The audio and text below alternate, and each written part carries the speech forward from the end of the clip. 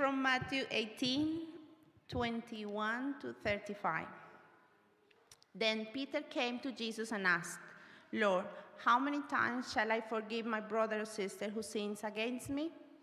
Up to 7 times?" Jesus answered, "I tell you, not 7 times, but 77 times. Therefore, the kingdom of heaven is like a king who wanted to settle accounts with his servants. As he began the settlement, a man who owed him 10,000 bags of gold has brought to him. Since he was not able to pay, the master ordered that he and his wife and his children and all he had be sold to repay the debt. At this, the servant fell on his knees before him. 'Be patient with me,' he begged, 'and I will pay back everything.' The servant's master took pity on him, canceled the debt, and let him go. But when the servant went out, he found one of his fellow servants who owed him 100 silver coins. He begged with him and began to choke him. 'Pay back that you owe me,' he demanded. His fellow servant fell to his knees and begged him, 'Be patient with me, and I will pay it back.' But he refused. Instead, he went off and had the man thrown into prison until he could pay the debt. When the other servants saw what had happened, they were outraged and went and told their master everything that had happened. Then the master called the servant in. 'You wicked servant,' he said. 'I canceled all that debt of yours because you begged to me. Shouldn't you have had mercy of your fellow servants just as I had on you?' In anger, his master handed him over to the jailers to be tortured until he should pay back all he owed. This is how my heavenly Father will treat each of you unless you forgive your brother or sister from your heart." This is the word of the Lord.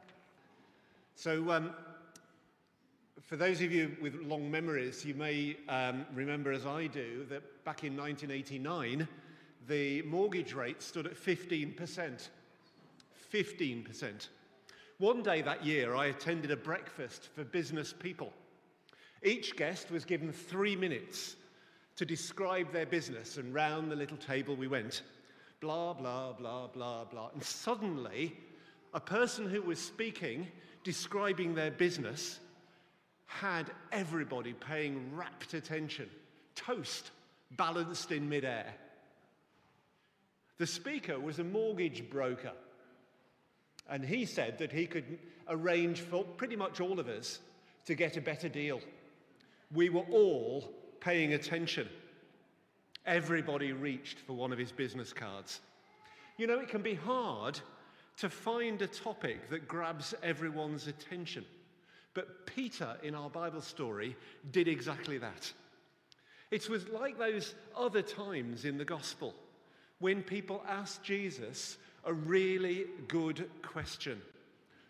What makes life worthwhile? Who is the greatest? Who is to blame?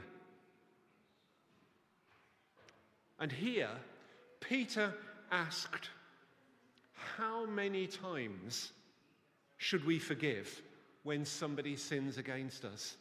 When somebody abuses us, or hurts us, or treats us badly? We've all been there, haven't we? We've all been there. We've been ridiculed, perhaps, as a child by a teacher. We've been bashed by a demeaning boss. We've been cheated by somebody who said they loved us. We've been imprisoned by a regime. People represent all those kind of things, and a million more ways in which this question from Peter touches the quick. What should I do when someone sins against me? And Peter, of course, raises the stakes here by asking, how many times should I forgive? What will Jesus say? You see, justice answers that punishment must match the crime. Sociology curbs deviance to protect community life. Parents point to the naughty step, so the little bruiser learns his manners. What will Jesus say? I imagine the question hung in the air for a moment as everyone waited to hear what the teacher would answer. How many times should I forgive? And as so often, Jesus responded with a story. It's a story about loan repayments, about debt, about economic policy. Why answer a question about sin with a story about debt? Being hurt is like an unpaid debt. You lend your favorite book to somebody and it's not returned. You're owed respect at work and don't get it. Your husband promised to love you forever, and that debt remains outstanding. The government should treat you properly, and you're still waiting. A scooter rider on the pavement knocks you down, and the debt of politeness is unpaid. How do we respond to this invitation? Before we get into the plot line of the story that Jesus told, I want to pick out 3 images that Jesus used to describe the consequences of unpaid debt. Here's the first. Prison. Both these servants in this story had unpaid debts that landed them in prison. And I don't know about you, but for me, refusing to forgive is like being in prison. I can't enjoy life when I'm caught up in that unforgiveness, when I'm trapped in unforgiveness. Anger against the person who's hurt me. It's like a prison wall, and I'm unable to forgive. I'm unable to experience joy. I'm constantly surrounded by that problem. Refusing to forgive is like being in prison. Yes? It's what it feels like. Secondly, the second image in this story is choking. The second servant was grabbed by the throat and choked. When someone has you by the throat, it's hard to think of anything else. All you can think of is those thumbs on your windpipe and the pain in your chest. The Bible uses this image of choking several times to show how sin and the cares of life, and in this case, unforgiveness, can choke the life out of us. Have you ever been in that place with unforgiveness? Every conversation circles back to the person who's wronged you.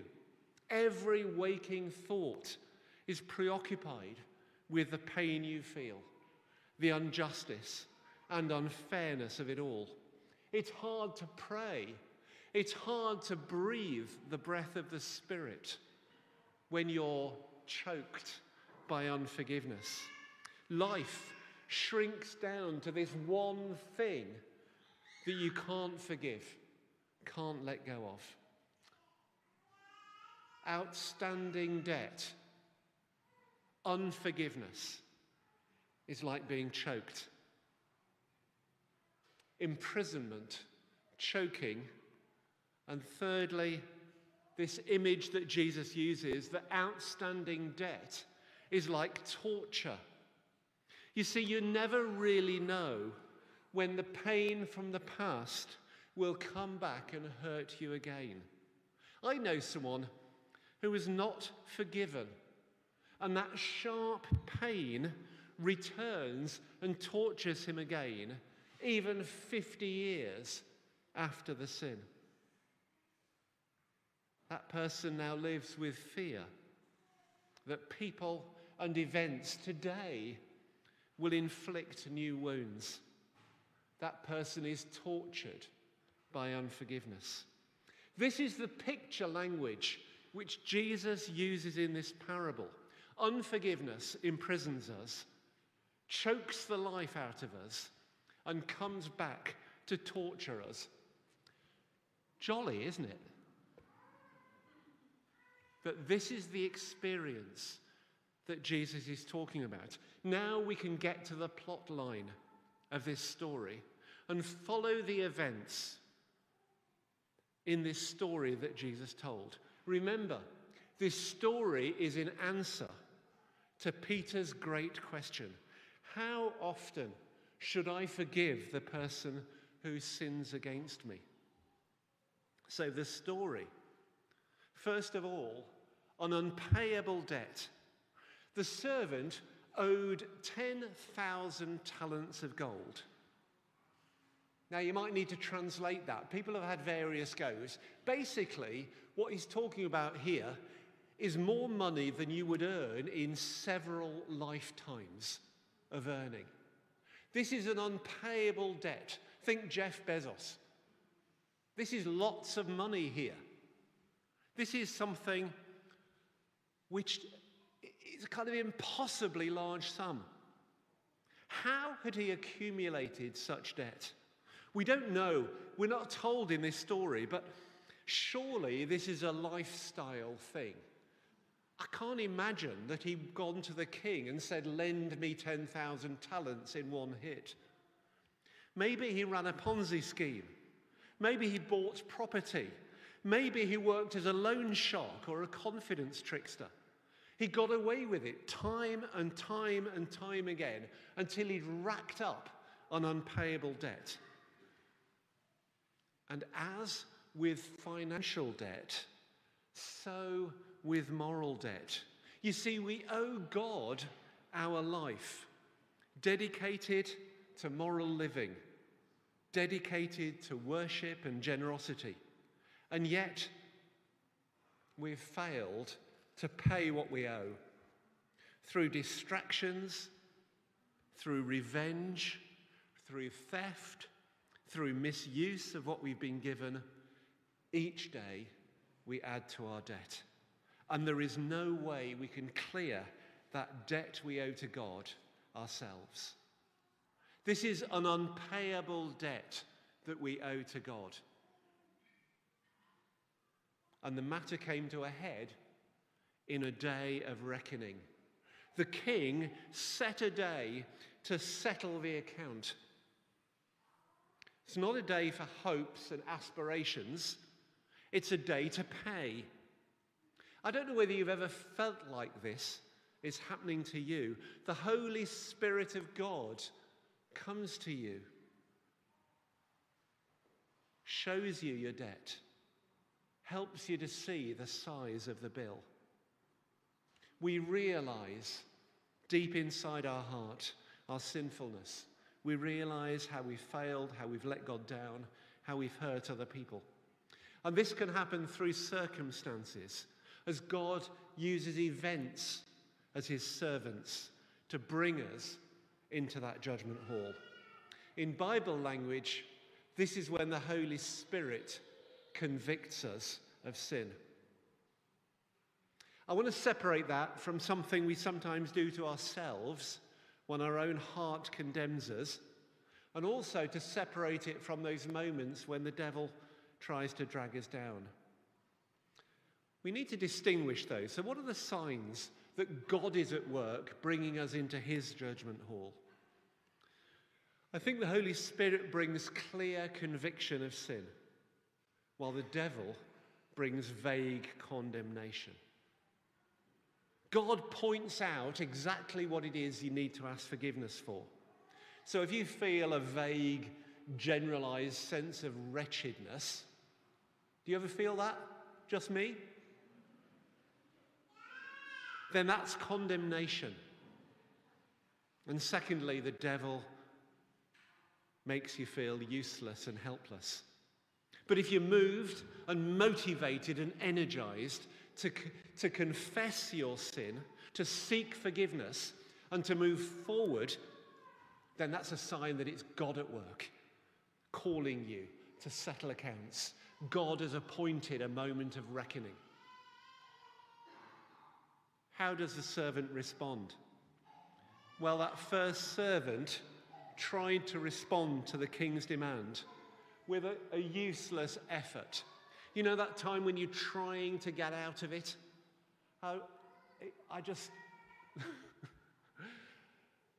You know that moment when you're seeking that excuse, that explanation, you're trying to find a way. Only be patient with me and I'll pay it all back. How much? 10,000 talents of gold? Yeah, I'll pay it all back. I'm sure you could design a debt recovery plan. Perhaps he had invested in property and needed time to sell, and then the money would be available.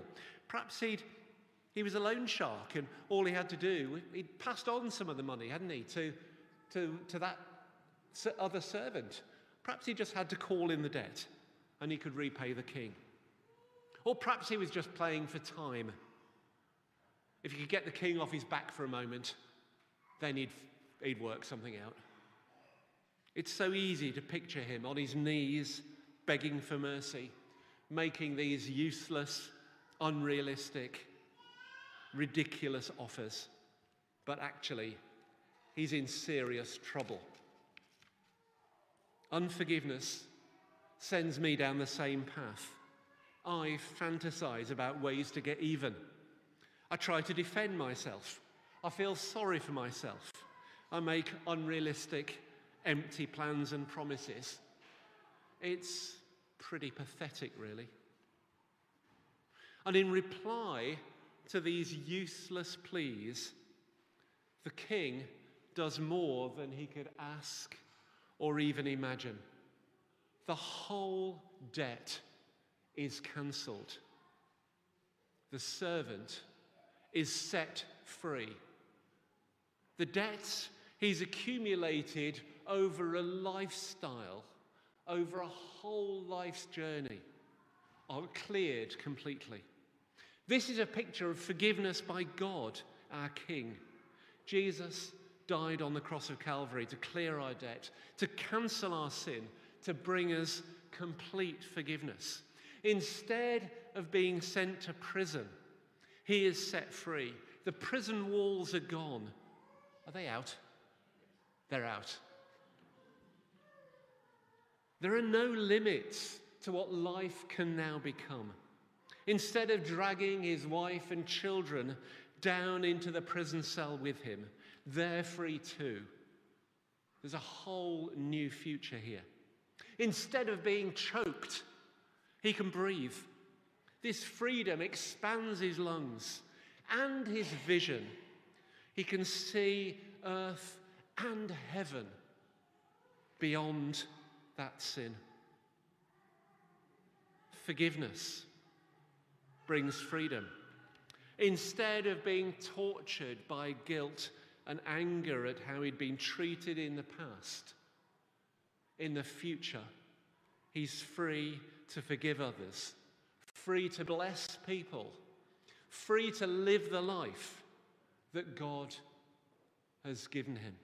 What an amazing gift. What an immeasurable generosity. Wouldn't it be great if that was the end of the parable? As he goes off into the sunset, this wonderful opportunity, this happy ending, this bright future. But the story goes on, and Jesus twists the tale and leaves us not so much with a blessing as with a warning. We must travel with him. The first servant in this parable leaves the king's judgment hall and sets off through the streets. There, he spots a fellow servant who owes him just a few pounds. He grabs him by the throat and demands instant payment. When this second servant checks his pockets and admits he doesn't have the money on him, he is thrown into prison. You see, that first servant had been living a kind of double life for so long that even the astonishing generosity of the king doesn't change his behavior. He'd kept no record of the sums that he'd borrowed, but he had, in forensic detail, at the top of his mind, ready to use the money he is owed. He knew exactly what he'd lent, even though he hadn't kept count of what he'd borrowed. He received mercy and then was unmerciful. This is a pattern for him. He was unable to pay and yet offered to do so. He received calm, measured judgment, and he responded with impulsive violence. He's given his own freedom and then throttled and imprisoned his colleague. It's just like singing in church and yelling at the kids all afternoon, isn't it? Jesus challenges with this story. And bystanders have seen it all. They're outraged at what they see, and they report it back to the king. The unmerciful servant is recalled into the judgment hall. He has been forgiven so much, and he, by comparison, has so little to forgive. This unforgiveness in my life, in the servant's life, perhaps in your life, this unforgiveness is monstrous. How could he insist on repayment when the king had dealt so generously with him? Yet he did hold on to unforgiveness. And in so doing, he let go of everything that he'd been given. His ridiculous refusal to forgive. His ridiculous refusal to forgive his neighbor put him back behind bars. So Peter asked, how many times should I forgive the person who sins against me? The answer is not 3 or 7 or 77 or 7 times 70, 490. The answer is stop counting. Jesus taught us to pray, forgive us our sins as we forgive those who sin against us. And it's when we understand the immeasurable gift of God's forgiveness for us, we find it easier to forgive those who offend us. When we realize that we've been forgiven so much, it is easier to set others free. May God help us. Amen.